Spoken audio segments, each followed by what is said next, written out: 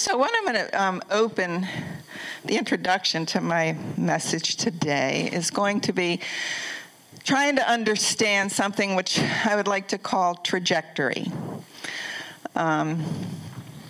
When we read the Bible, we can do what they would call a flat reading of the Bible, where you can just grab any scripture and yank it out and, take it for what it says. Or we can understand that there is a trajectory in the scriptures. And trajectory means this. If I have a bow and arrow and I want to hit that oak tree that sits over there, I'm going to pull that back and shoot the arrow. And my goal is to hit that tree. But there are things that come into play. There's gravity, there's wind, there's, humidity in the air. There's all sorts of things that will affect the trajectory, and there is a certain trajectory. But the important thing is that we hit the tree, okay? And so in the scriptures, all through the Old Testament, the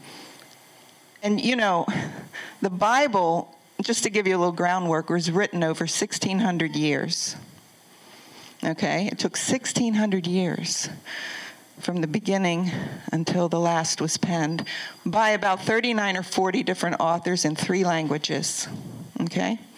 All through all sorts of cultures, all sorts of governments, all sorts of upheaval and wars and captivities.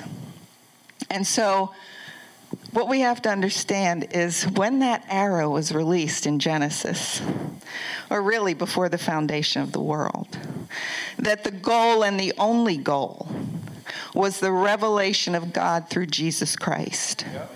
That was the goal. That is the goal of the scriptures from the beginning to end. That is the goal.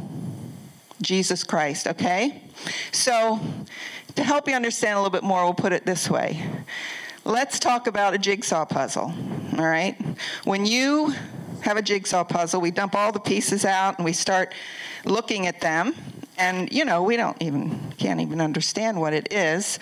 And we might pull out this piece and pull out this piece over here, maybe get 10 pieces and put them together and say, aha, this is what this puzzle is going to look like. And we tend to do that with the scriptures, okay? Oh my gosh, Pastor Peggy, are you telling me the Word of God is not infallible? No. But I want you to hear me, because all of the years, all of the languages, all of these things have come together for one purpose, and that is to reveal Jesus Christ, okay? So when we're putting this jigsaw puzzle together and, this one over here says, well, I have the eye, or I have this and it looks like, it looks like a sword. And we think that we have the piece, but there's 999 other pieces that go along with it. But if we look at the picture on the front of the box, and in our Christian understanding, in all of the millennia that has gone on, the picture on the front of the box is the face of Jesus Christ. And the face of Jesus Christ is the face of God. You don't see God if you don't see Jesus. Okay? You don't see him. He is the express image of the person of God. So when we have these jigsaw puzzle pieces through the Old Testament, and we have, Jehovah Jireh, the one who provides, and the deliverer, and we have the Lord of hosts, and all of these different ways that he's given us jigsaw pieces of who he is.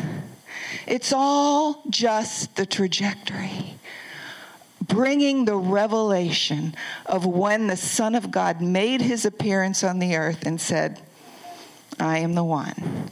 I am the express image of God. And so we're just going to look at a couple of scriptures to see that Jesus declared that. John 12:45. He who sees me sees the one who sent me. Thank you. Then he says to Philip, a couple chapters later, he's talking to Philip, and they're having a discussion about different things, and he said, Philip.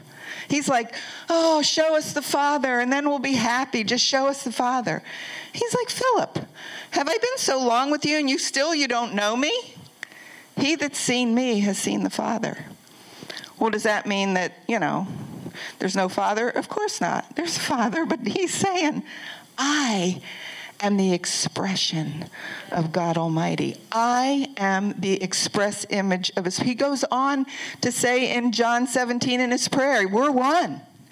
There's no separating us. He is the expression of God. And I'm going to take it a step further and say, not only that, because our focus has got to be on him. On him. He takes it a step further and he says that he is the Word of God. Now we all have our Bibles in our phones now, but mine's in here, so I'm just going to pretend this is my Bible. But we have this, we call it our sword, we call it, this is the Word of God. Well, it is. But let me tell you something. This is subject to Jesus Christ, who is the living Word of God. He is the living Word of God. All right? And I'm going to prove it to you. He has an authority because he is the creator. The Bible says in Genesis, in the beginning, God created the heavens and the earth. And in John 1, it says, in the beginning was the Word. The Word was with God. He's the creator. He's the one. It's not these words written in a book. He is the Word of God. He is the one that has our affections. And if we take the scriptures and we take out a piece here and a piece here, like a jigsaw puzzle, we're trying to make our own picture, we can cobble together anything you want. I've been in the church a long time. 50 years. It's a long time. I used to try and hide it, but I ain't hiding anymore. You get to a certain age, you're like, whatever. I can prove anything you want in the scripture. I can prove anything. Anything. Any doctrine, I've heard it. And that's why people get confused. But we got to look at the big picture. Because the big picture is him. And God's revelation of himself has been progressive throughout the scriptures. Okay? It was progressive as he revealed himself to the children of Israel. He didn't have a name. Yahweh. They didn't have a name. And then Moses was like, well, who are you? What's your name? And he says, I am is my name. Well, that's not a name. But he was revealing himself bit by bit by bit. So Jesus comes on the scene, and he is the Word of God. Even in 1 John 5, it says that there's three that bear witness in heaven: the Father, the Word, and the Spirit. Well, who's the Word? It's the Son of God. He's the Word of God. And so we've read this scripture. I've read this scripture my whole life and never saw this until the other day. And I'm like, holy wow. Let's see here. Hebrews 4. For the Word of God is living and active and sharper than any two-edged sword, piercing as far as the division of soul and spirit, of both joints and marrow, and able to judge the thoughts and intentions of the heart. And there is no creature hidden from his sight. What? I thought you were talking about the Bible. It says the Word of God. No. Yes, the Word of God does that. The Bible does that. But I want for you to understand today, this is talking about Jesus. He's living, he's active, he's sharper, he pierces, he divides the soul and spirit, he speaks to us, his Holy Spirit convicts us, he's able to judge our thoughts and intentions, and no creature is hidden from his sight. The Word of God manifested to mankind. People have never seen God till they see Jesus. And he is the Word of God. Now, and I quoted this already, but in John, the very beginning of John, what does it say? In the beginning was what? Word. What? Word. Was the Word. And the Word was what? And the Word was God. The same was in the beginning with God. In verse 14, and that Word became flesh and dwelt among us. Okay? The very Word of God. Now, you know, Jesus had a... he had quite the challenge when he came onto this earth. I mean, the name of this message is Grace, the Seismic Shift, okay?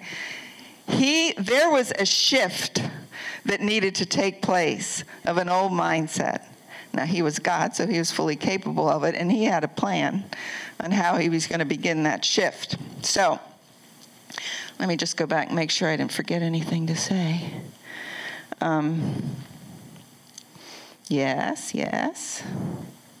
Yes. Okay, so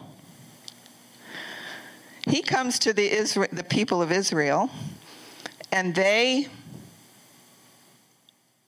have come through thousands of years, which you can read in the Old Testament, of war, of vengeance, of retribution.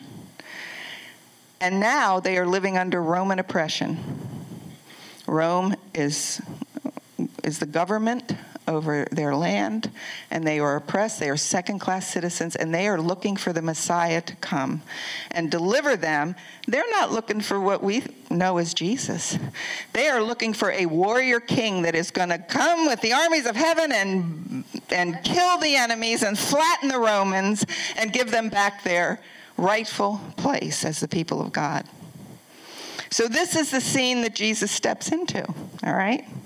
And so as we begin, he comes on the scene. John baptizes him. He goes into the wilderness, goes through that 40 days of temptation. He comes out. He's in Galilee for a few days, but he heads to Nazareth, which is his hometown.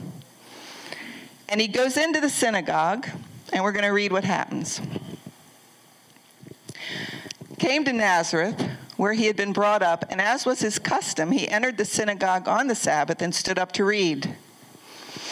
And the book of the prophet Isaiah was handed to him, and he opened the book, and he found the place where it was written, "The Spirit of the Lord is upon me, because he's anointed me to preach the gospel to the poor. He has sent me to proclaim release to the captives and recovery of sight to the blind, to set free those who are oppressed, and to proclaim the favorable year of the Lord." And he closed the book and gave it back to the attendant and sat down. And the eyes of all in the synagogue were fixed upon him. And he began to say to them, "Today, this scripture has been fulfilled in your hearing." Now, what it doesn't say, or what the casual reader might not realize in reading this amazing beginning of Jesus' ministry, is that when he read this out of the prophet Isaiah, he stopped mid-sentence. He just stopped. And he rolled up the scroll and he handed it back. And everybody's eyes were on him. Because they're like, and say the next part. And he didn't. And then he began to speak to them, which we'll get to in a minute. But I want to look at the original in Isaiah 61, verse 1 and 2, the part that Jesus read when he opened the scroll. "The Spirit of the Lord God's upon me. He's anointed me to bring good news, preach the gospel to the afflicted. He's sent me to bind up the brokenhearted, to proclaim liberty to captives, freedom to the prisoners, to proclaim the favorable year of the Lord." And what? And what? I can't hear you. I don't know. You sleeping or what? To proclaim the day of vengeance. He didn't read it. He just stopped. And you're like, oh, what's the big deal? Oh, it's a big deal. It's a big deal. Because the Jewish people, number one, are looking for vengeance against their enemies. They are looking for a king, a warrior that is to come exact vengeance on their enemies and free them from oppression. They knew that scripture. They were holding out. This is the Messianic prophecy. This is what we believe, and he's going to bring vengeance. And that's why every eye was fixed on him. They're like, next, come on, you know the rest. It's like us singing the Star Spangled Banner. And we sing, in the land of the free. Yeah. In the land of the free. No. You know, you're at a baseball game, they get up, and that's how they end, you know, and everybody's like, in the home of the brave. That it was like that. It was huge. And so they're looking at each other, you know, they're looking at him, and then they say, what's the next? Let's go to the next, yes. No. Sorry. Maybe I don't have it up there. Where it says, what's the next one? There should be one after that. Yes. And all the people, no, back up. Back up. Maybe like verse, no. I'll find it here, sorry. Little technical difficulties. Da-da-da. Okay. Yes. Okay. And all were speaking well of him and wondering at the gracious words that were falling from his lips. So far, they're like, this is interesting. But then he starts to tell a story. And he starts to recount two stories in the Old Testament that I'm going to briefly tell you, and then you have to put it to the side because we're going to revisit it, okay? One of them is in 1 Kings 17, okay? This is during the time the Israelites, you know, they're a nation, and they've got all sorts of troubles with enemies and all of these things, and they have a famine in the land, and it's during the time of the prophet Elijah, and there's a great famine in the land, and Elijah got hungry, the prophet himself. And God said, okay, I'm going to send you up to a widow that lives up in Sidon in a place called Zarephath. It's up in Phoenicia. It's north of Israel. They're Gentiles. They are not Jewish people. They're not the chosen people, okay? They're not the chosen people of God. They're idol worshipers. They are excluded from the promises. And he said, I'm going to send you up there, and she's going to feed you. And so Elijah goes up there, and he sees her gathering sticks, and he says, hey, I'm hungry. Can you make me a cake? And she said, look, I only have a little flour and oil left, and I'm going to go home and make it, and my son and I are going to eat it and die. And he said, well, if you will make it for me first, then there will be enough for your son and you, and the flour in your barrel will never run out, nor will the oil run dry until this famine is over. So she said, deal. And so she did that, and the word of the Lord was true to her, and she never ran out, okay? That's one story, so put that in your, on your thumb drive. And then, in 2 Kings 5, there's another story, but this is with the prophet Elisha. Now, a man named Naaman came to him, and Naaman was a leper. And he heard that there was a prophet in the land of Israel. So he came to him and he said, can you help me? The story goes on. The prophet says, go dip yourself in the Jordan 7 times and you'll be healed. And so Naaman didn't really like that, but he did it anyway. And God healed him. Now, what I didn't tell you is that Naaman was the general of the Syrian army. And the Syrians were a constant thorn in the flesh of Israel. They were always attacking them. They were against the Israelites. And yet, God heals the general of the... We'd be like, hallelujah, God has struck down the enemy and delivered us. Right? When you're saying, yeah, I know, but there were times when he did. That's the jigsaw puzzle I'm talking about. But in this instance, God extends mercy to the enemy. Now, Now hold on. I'm making your brain cells work, so I hope you had your coffee. But biblical scholars call things like this subtexts.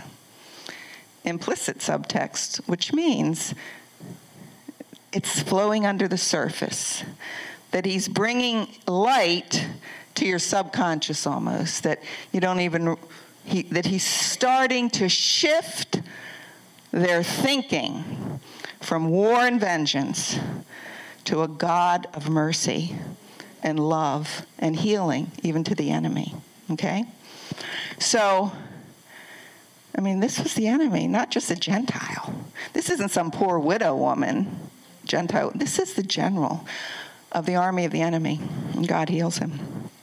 So, that being said, let's go back to Jesus has just said, in fact, before we go there, Jesus said, I'm declaring the favorable year of the Lord. Then he rolls it up, right? He doesn't say in the year of vengeance of our God.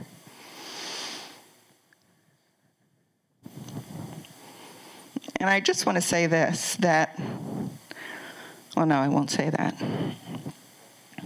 Let's go on. He just gets run. Yes, I'm going to say that. You have to stay with me because this is a teaching that you got to really, okay? But I'm taking you somewhere. When Jesus said, I'm declaring the favorable year of the Lord, that also another translation, the acceptable year of the Lord, that is a synonym for a time they called Jubilee. Okay?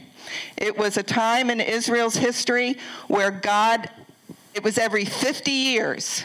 The Jubilee, the acceptable year of the Lord, the favorable year of the Lord. And Jubilee was when all of the slaves were released, those that were indentured servants. What? Debt canceled. Yes.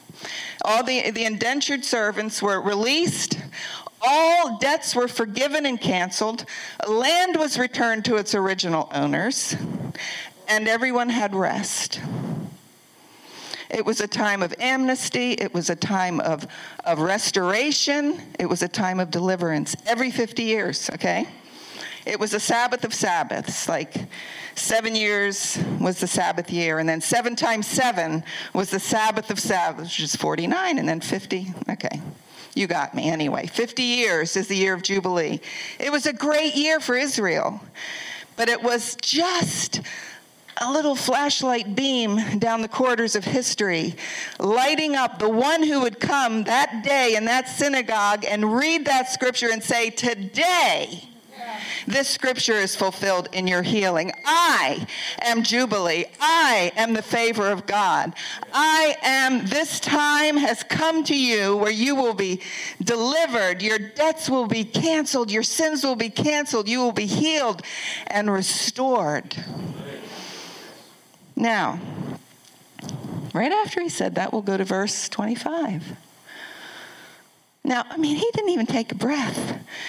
Everybody is sitting there with their eyes fixed on him. Like, where are we going, Jackson? But I say to you in truth. No, please. He's just starting his ministry, okay? He just read out of the scroll of Isaiah. There's a lot of things he could say out of the Old Testament. Some of David's songs, you know. There's so much he could be quoting here, Jesus. But he chooses this. I say to you in truth, there were many widows in Israel in the days of Elijah. And when the sky was shut up for 3 years and 6 months, and a great famine came over all the land, and yet Elijah was sent to none of them, but only to Zarephath in the land of Sidon, to a woman who was a widow. And furthermore, he says, there were many lepers in Israel in the time of Elisha the prophet, and none of them was cleansed, but only Naaman the Syrian.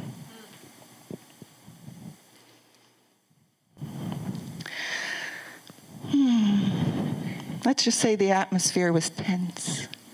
It's like some of the political rallies we have in this country. Tense. It's very tense. And what happened? All the people in the synagogue were what? Filled with rage as they heard these things. Why? Why were they filled with rage? Huh? Thank you. They wanted vengeance. Because they were taught throughout their history, they had so many enemies. They were this little tiny group of people. They had lots of enemies. So there was much war. And in that culture, and during the Bronze Age, it was war, it was bloodshed, it was retribution, it was vengeance. So they wanted vengeance. Their king was going to come and deliver them with vengeance, with blood, but not the kind of blood that Jesus came with. And so they became enraged. You know, at first they were like, oh, his words are so gracious, aren't they nice? But now he's saying to them, well, first of all, he took a big black Sharpie and just drew it right through vengeance of our God. He just drew right through it. Boom. They're like, that's my pet scripture. I've been waiting for this my whole life. My grandfather was waiting for it. My great-grandfather was waiting for it. And then not only are you not bringing vengeance, but now you're trying to say this is open to everybody? You're trying to say that the God of Israel, we are his chosen people. We are the ones. I have the eye of the puzzles. My jigsaw piece has the eye. I've got the corner on God. And he's saying, no. It's open to your enemies. The exclusivity of that is gone. And now it's inclusive to everyone. Israel wasn't buying it. And they were like, we are getting rid of you. I don't know who you are, but you are not going to talk in our temple anymore. You're not going to sow this kind of heresy. And so they were filled with rage. They got up, drove him out of the city, led him to the brow of the hill on which their city was built in order to throw him down off the cliff. Now, I would just like to declare to you today that our preconceived ideas when it comes to, no, let me rephrase that. Just as God has been on a progression of revealing himself, we are in that progression of understanding him, okay? We're all on that journey. And the church has been on that journey. And I love the church. Like I said, I've been in it a long time. It's the body of Christ, the bride of Christ. I love the church. But the church has been on sometimes a very painful journey of understanding how massive God's love is and how he is a God of peace and love. Extravagant love. But religion doesn't buy it, okay? Religion and the church are two different things. Now, religion can seep into the church, but the living, breathing body of Christ is that city set on a hill that brings light to all around. When we let religion creep in, then it dims our light, you know? But when we have to reject those things, just like they did when they heard Jesus saying, it's not vengeance anymore. I'm bringing the favorable year of the Lord. I am the year of Jubilee, and it's for everyone. Yeah. Religion doesn't want to hear that. Religion loves groups. Yeah. Loves it. I remember years ago when my husband and I founded this church, we had a, interesting group, like we always have had. And we had a guy that he was just using drugs, probably the night before, I don't know. And he was a guitar player and a singer. And we got him up to play and sing. And there were some people that were so offended by that. Well, he's not prepared. Has he been through your foundations class yet? Has he prayed the sinner's prayer? Did he get baptized yet? Did you hear him speak in tongues? The whole thing. And we were like, what? Why can't he just play his guitar for Jesus? Is there something in the Bible against that? Right? Because religion can be ugly and draw all these lines. And Jesus is like, whosoever will, let them come. Whosoever will, I am Jubilee. I am the one that declares life and more abundantly.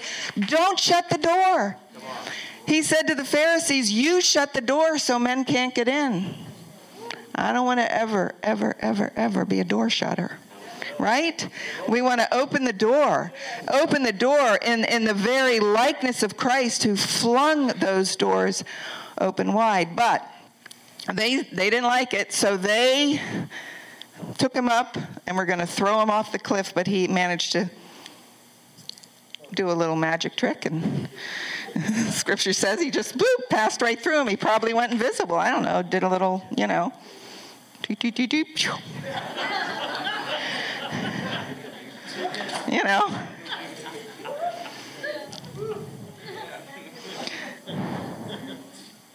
So I want to say to you that if we try to hold on to a divine warrant for vengeance, we lose Jesus. Right? If we try to hold on to a judgmental mindset, we lose him. And Pastor Dan and different ones were always we're talking about this beautiful message of grace that he brought, this Jubilee. And then, people get all nervous because they're like, oh my gosh, people are going to sin now because there's all this grace. And we're always saying, yeah, but if you fall in love with Jesus, you're going to do fine. But there was a sister sitting here during first service, and she quoted the scripture, and I thought that perfect. But the scripture says that when we see Jesus, we know that when we see him, we will see him as he is. And when we see him, we'll be like him. And you see, when we declare to you who he is, that he's this magnificent God wrapped in flesh that came, when you start to see him, you become like him. You don't have to follow a set of rules anymore and beat yourself up when you think, oh, I should have done this and why did I say that? And we keep our focus on him, and we become transformed. Our lives, our thinking becomes transformed. We're healed and saved and delivered, and we're kept. He keeps us. And Jesus steps into this time period and begins this shift. And all of these things that go on in the Old Testament, there's war and there's bloodshed and there's all these things. But you have to understand that it was also it was that age. That's what was going on. And God was moving within that age, revealing himself piece by piece. But that was just part of the trajectory, because the tree that we're shooting at, the goal in all of it, was the revelation of Jesus Christ, who was and is the year of Jubilee and everything that the world needs when it comes to light and love and peace and forgiveness. So I want to, and I hope that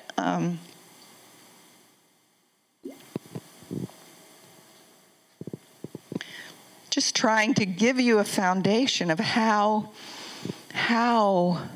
this has come about and this gospel of grace. In fact, my husband and I were talking this morning through all the years that we've lived, and we've seen different truths restored to the church. I remember when the baptism of the Holy Spirit and the great outpouring of the charismatic movement, and then there was the faith movement and the restoration of believing God's word and confessing the word of God, and that was just years of emphasis on that.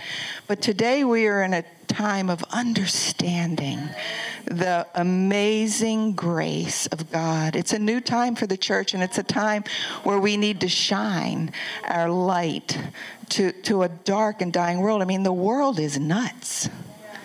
People are afraid. People are angry. People are fearful, and they need to hear the good news. And this is good news. He brought good news. So I'm gonna close today with, yes, that's what I'm trying to say. So Jesus was making this seismic shift of grace. Of course, he ended up getting crucified over it, but he still accomplished his purpose. But don't play the music quite yet, please. I'm not quite done. Almost. Because we're going to do communion afterwards, and I think they'll come up and sing a little. But as he's making this shift and trying to get this across to his disciples and to the people around about that he's speaking to, one of the things that happened, which is one of the most mysterious things I believe in the New Testament, which took me a long time. I didn't get it at all. And now I feel like I have some more understanding of it, and I'm going to give it to you. And this is for the time of his, what they call transfiguration. Anybody know about the transfiguration? You know, it's just kind of weird, and it's like, ooh. Okay, so let's understand what was happening here. Scriptures. Gracias. 6 days later, Jesus took with him Peter and James and John, his brother, and led them up on a high mountain by themselves. And he was transfigured before them, and his face shone like the sun, and his garments became as white as light. And behold, Moses and Elijah appeared to them, talking with him. And Peter said to Jesus, "Lord, it is good for us to be here. If you wish, I'll make 3 tabernacles here, one for you, one for Moses, and one for Elijah." Well, while he was still speaking, a bright cloud overshadowed them, and behold, a voice out of the cloud said, "This is my beloved Son, with whom I am well pleased. Listen to him." And when the disciples heard this, they fell face down to the ground and were terrified. And Jesus came to them and touched them and said, "Get up and don't be afraid."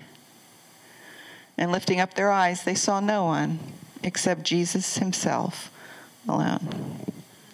So let's break this down a little bit. This is completely, this happened, but it's also completely symbolic. And what we have here is, we have Moses. Moses and Elijah just show up out of the Old Testament, okay? Now, Moses was known as the lawgiver. He's the one that wrote the 10 Commandments in stone. So he is representative of the law.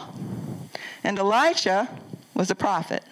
So he's representative of the prophets. Now, back in the day, they didn't call those books of the Bible, they didn't call it the Old Testament. They didn't call it the Bible. They called it the law and the prophets. Okay, that's their understanding. That's what it was, with a few songs of David thrown in, a song of Solomon. It was the law, the Pentateuch, the 5 first books of the Bible that we believe Moses wrote, and the prophets. So they show up out of the Old Testament and they start to converse with Jesus. What do you think they were talking about?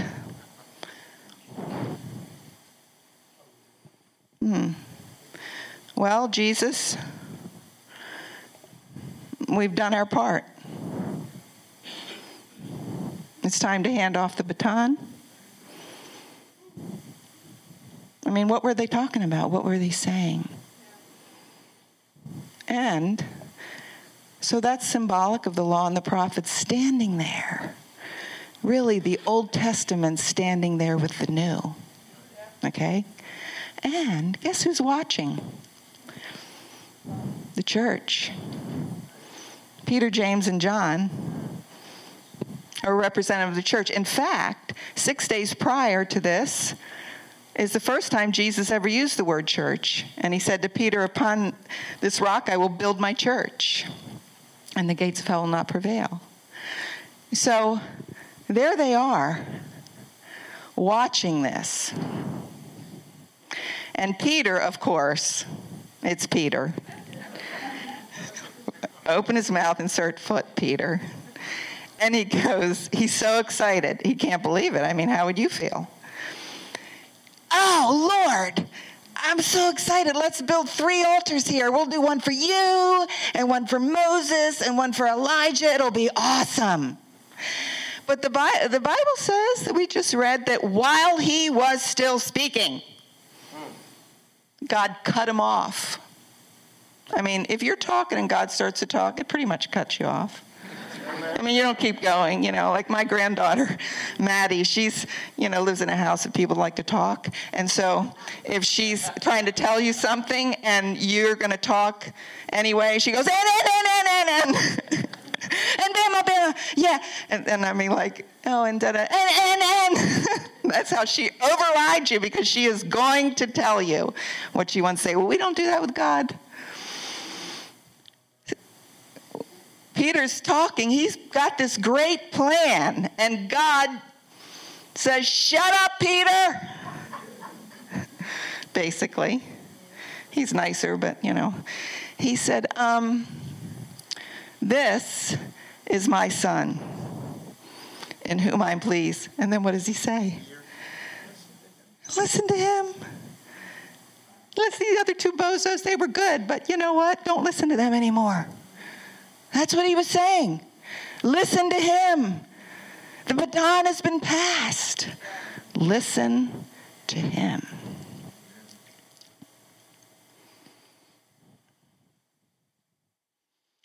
Sometimes the church is watching and doesn't get it right.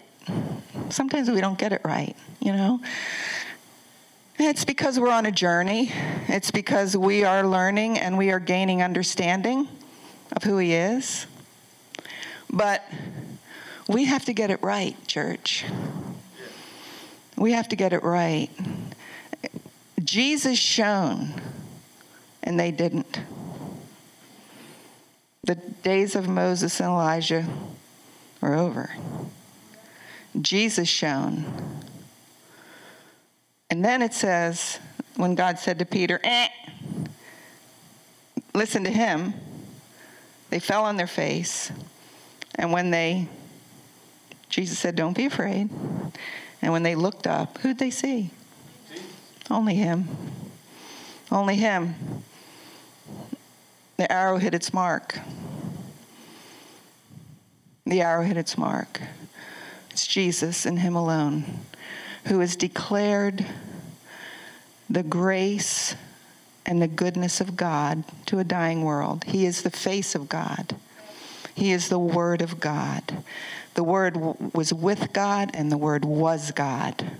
And the Word came, and I declare to you today that as we take this journey together as a church and individually as believers, that we need to, everything must be in the light of his face and who he was, the friend of sinners, the one that said to the, and I mean, I'm just going to cross the line here because I'm Pastor Dan's mother, and I can cross it. Jesus, they brought out the woman taken in adultery, and they're quoting the Old Testament. Moses said, the lawgiver said, she must be stoned. And Jesus sat down, drew in the sand. I wonder what he drew. But that's when he said, he that's without sin, go ahead and throw the first stone. And then in Matthew 5, during the sermon on what we call the Sermon on the Mount, he kept saying things like, you have heard it said, an eye for an eye and a tooth for a tooth. But I say to you, whoa, are you canceling out the law? What are you doing? And then he said, and you've heard it said to love your neighbor but hate your enemies. But I say to you,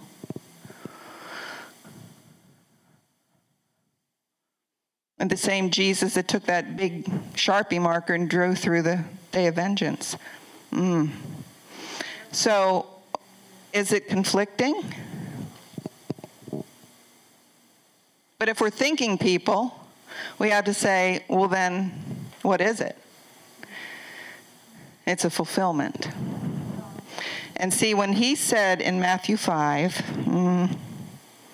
yes, do not think that I came to abolish the Old Testament, because that's what that means.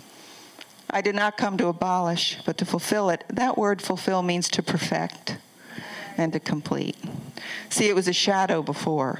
It was just a mess of jigsaw puzzle pieces. But Jesus came and put it all together. And it is the face of the one we love and the face of our Savior. And so as we close today, you can start handing out the, please, the communion. Bless you, Father.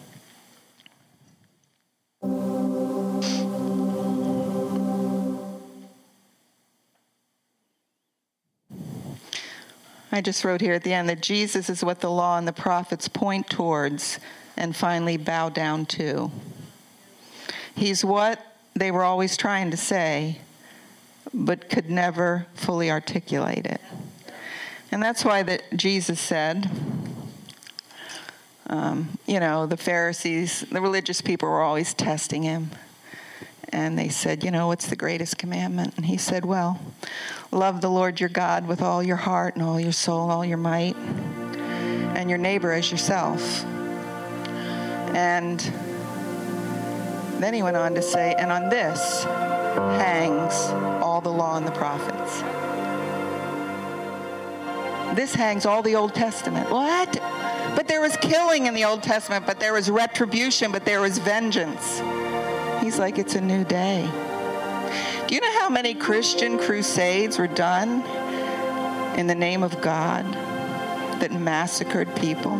Do you know that, and just speaking about trajectory, do you know that slavery was not even talked about or against? It wasn't talked against in the Bible? Do you know that Paul's friend Onesimus was a runaway slave, and the whole book of Philemon was Paul talking to Philemon about maybe setting him free? But yet the Son of Man came bringing freedom and liberty to all. And so this is what I'm talking about, trajectory. Cultures and things that are going on, and we think something's right because it's within our culture. But if it does not reflect the face and the heart of Jesus, we know today slavery's wrong. We know today that it was a horrendous thing, that a lot of it was done in the name of God because they cherry-picked scriptures out of the Bible to say this is right.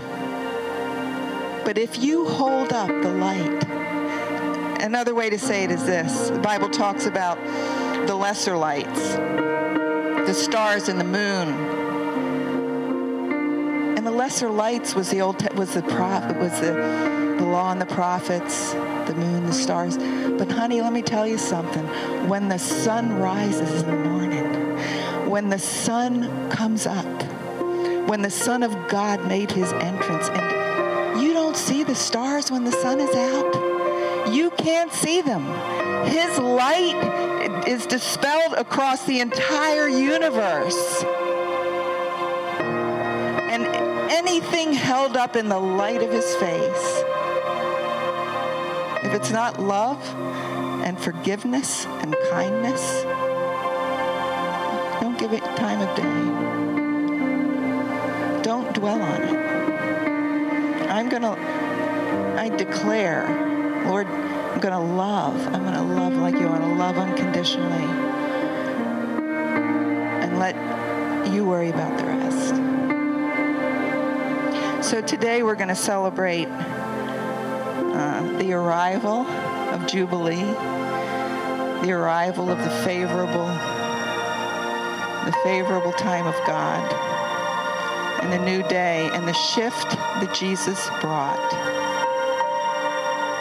When Moses and Elijah handed over the reins, said, we've done our part. And that night, Jesus took the bread, which was his body, representing his body that would be broken for them. And he said, it is my body broken for you, and take it and remember me. And when his body was broken, it was for your healing, it was for my healing. And so let's take this together today and receive that from him.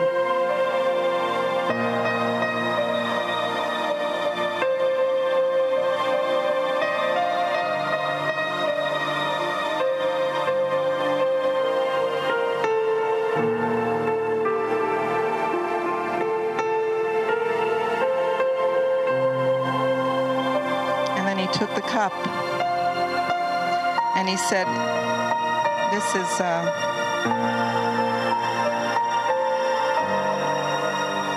is representative of my blood that will be shed.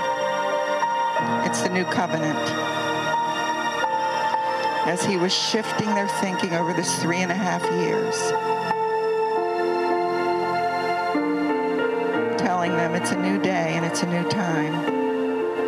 And he said, when you take it, remember me and remember what I did. So let's do this together.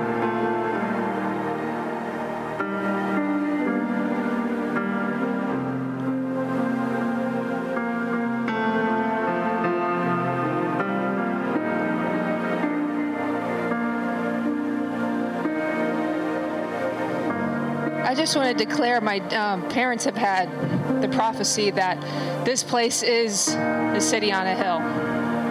And so when Mom mentioned that, it just brought to my memory. And I just want to declare it together as a congregation. Because people have come here for years for healing. And I just see us shining even more in this community and across our state. And people coming and being equipped, not with swords and shields, but being equipped with the peace and the love and the joy of God. And they're going to be warriors in that kingdom. Not warriors like we think of the Old Testament, but warriors with love. And so, God, I just declare that the prophecy that you have given us, the promise that you've given us as a congregation, as your people in this community, we declare to be that city on the hill. We declare to have open gates. We declare, Lord, that any way, let them come. We say, God, we want to be like you. We see you. We take on who you are, God. And we open the gates wide. We will not be the door shutters, but we open wide and we will sit on the hill and say, let them come. Let each person be filled with peace and joy and love, and they'll become a part of your kingdom. And it'll be warriors in the way that you have asked us to be, not with swords, not with shields, but with your love and your peace and your joy. So we declare that we are becoming and continue to become the city on the hill. I believe it. So as you leave today, just focus on him, the wonderful counselor, the mighty God, the everlasting Father, the Prince of Peace, Isaiah said. And we fall in love with him with all of our heart, then it's easy, isn't it? It's easy to love. And we're going to do it. We've done it. We're going to do it. We're going to keep doing it. All right? All right. Have a wonderful week. Bless you.